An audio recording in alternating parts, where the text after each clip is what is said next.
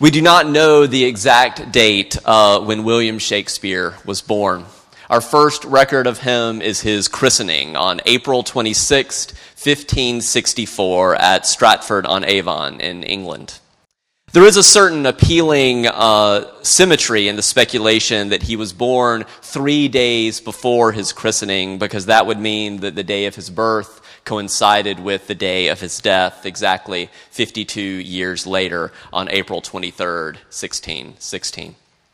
This month we find ourselves approaching the 400th anniversary of Shakespeare's death, and in our time, significant Shakespearean anniversaries occasion major worldwide commemorations. In contrast, in the actual year of Shakespeare's death, his passing went largely unremarked by all but a few of his immediate contemporaries. There was no global mourning for the death of the Bard of Avon. No one proposed that he be interred at Westminster Abbey near Chaucer or near Spenser, and where his fellow playwright Francis Beaumont was buried in that same year. Shakespeare's passing was an entirely local English event, and even locally, it seems scarcely to have been noticed at the time.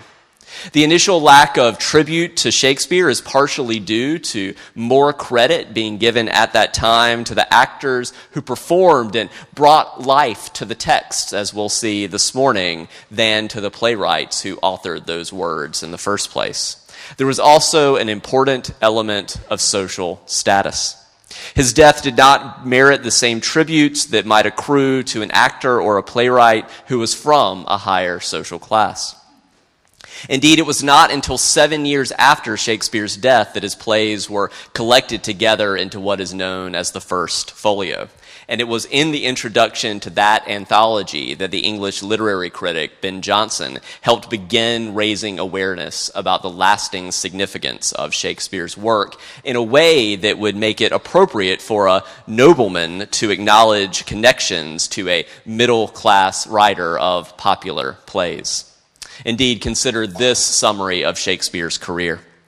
A young man from a small provincial town, a man without independent wealth, without powerful family connections, and without a university education, moves to London in the late 1580s, and in a remarkably short time becomes the greatest playwright, not only of his age, but of all time.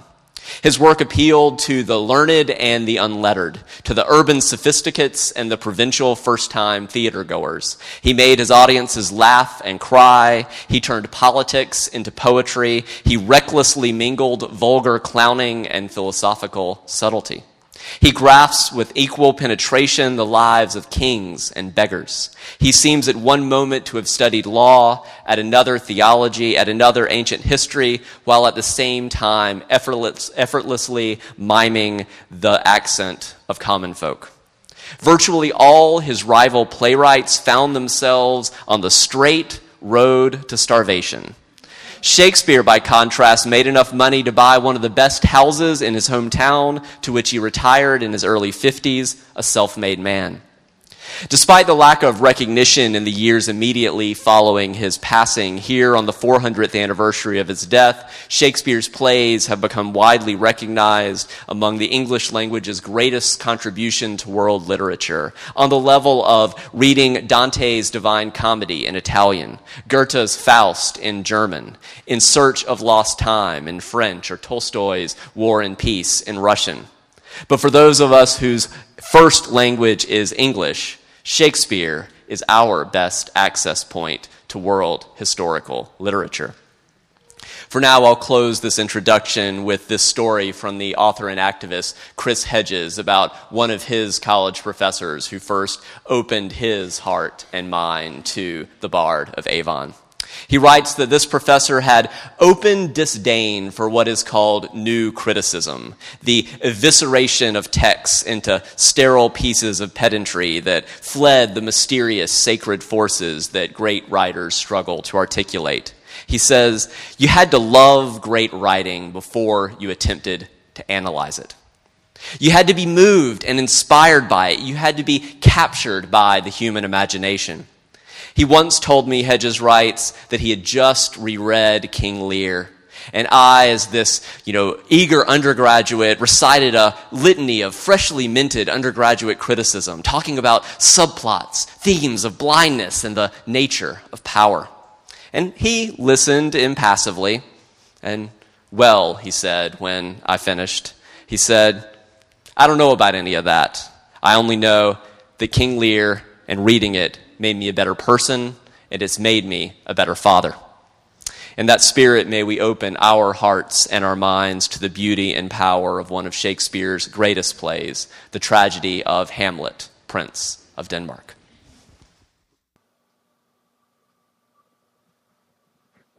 Shakespeare's plays were written over a period of approximately 25 years, from around 1589 to 1613. His true genius, though, was the diversity and the depth of his characters.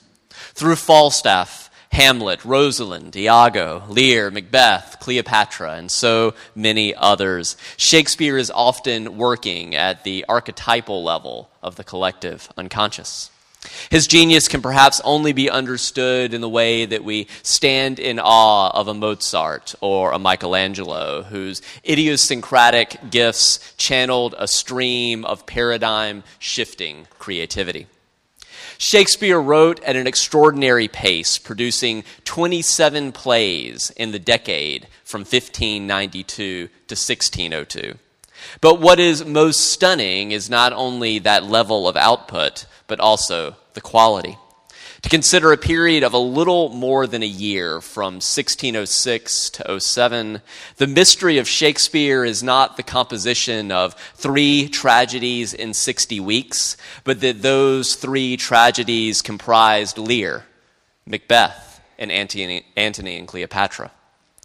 But let us turn now from the great tragedies to the high comedies. In the midst of the winter of 1595 to 96, Shakespeare visualized an ideal summer.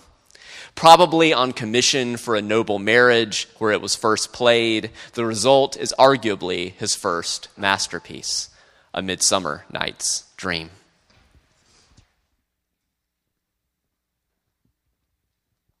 The term bibliolatry, idolatry of the Bible, has been coined for those whose obsession with the biblical text itself obscures their attention to the people, to the communities, to the experiences which inspired those scriptures in the first place. Worshipping the Bible or getting obsessed with it to the distraction of ethics and others is an exercise in missing the point. In the Buddhist tradition, it's called the error of the finger pointing at the moon. If I'm to say, look at that moon, and you're like, I don't see it. And I'm like, stop looking at my finger and look where I'm pointing, right? So the Bible is ultimately something that is less intrinsically valuable than it is pointing beyond itself to the sacred, to this way of being in the world. In contrast, there are those who would argue that bardolatry, the worship of Shakespeare, ought to be even more of a secular religion than it already is. Among contemporary adherents to the religion of Shakespeare, perhaps the chief disciple is Harold Bloom, that curmudgeonly Yale literary critic who writes that a substantial number of Americans who believe that they worship God actually worship 3 literary characters. The Yahweh of the J writer, the earliest author of Genesis, Exodus, and Numbers. The Jesus of the Gospel of Mark, sometimes called Mark's Jesus, and Allah of the Quran. Bloom continues, I do not suggest that we substitute the worship of Hamlet, but Hamlet is, in Bloom's seeing, the only secular rival to his greatest precursors in personality. Like them, he seems not to be just a literary or dramatic character, and his total effect upon the world's culture is incalculable. After Jesus, Hamlet is the most cited figure in the Western consciousness. No one prays to him, but no one evades him long either. Also, like the classics of the world's religions, Shakespeare is a classic in the sense that there neither was nor ever could be one definitive reading for all time. Rather, his works continue to produce meaningful rereadings, meaningful reinterpretations, both within lifetimes and from generation to generation. As T.S. Eliot playfully said, all we can hope for now is to be wrong about Shakespeare in a new way. So with our hearts open to the possibility of new insights for our living today, here and now, let us turn to Shakespeare in love.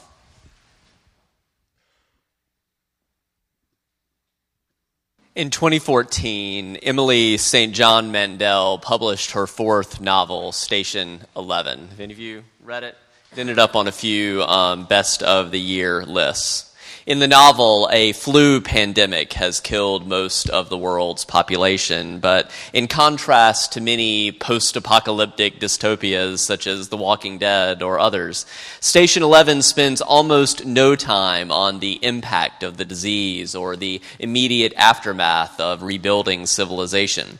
Instead, it skips ahead 2 decades to focus on a group of artists called the Traveling Symphony, who visit the small groups stationed around the land formerly known as the United States.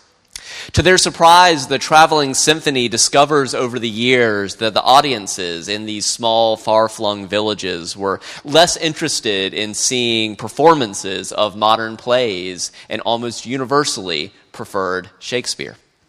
In the words of one of the characters, people seemed to want what was best of the old world. So moving from village to village, these itinerant artists bring live music and live theater to a world that has been without electricity for 20 years.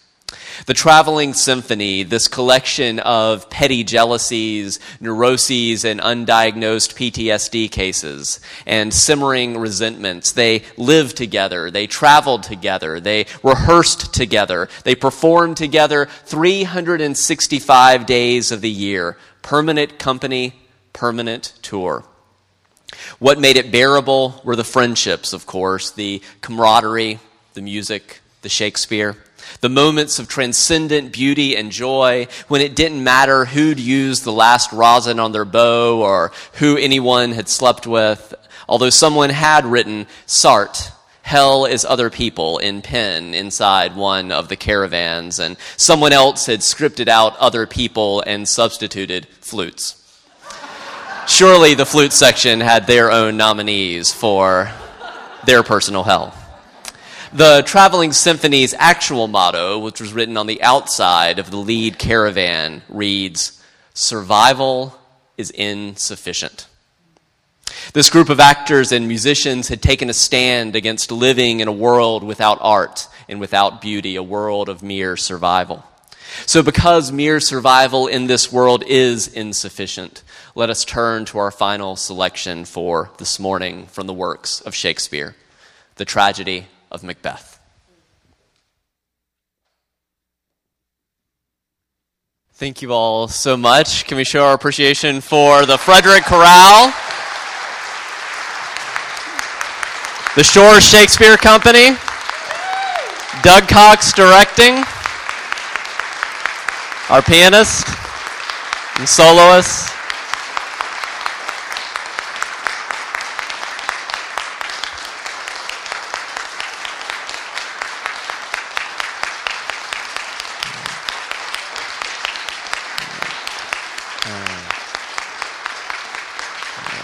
Thank you all so much.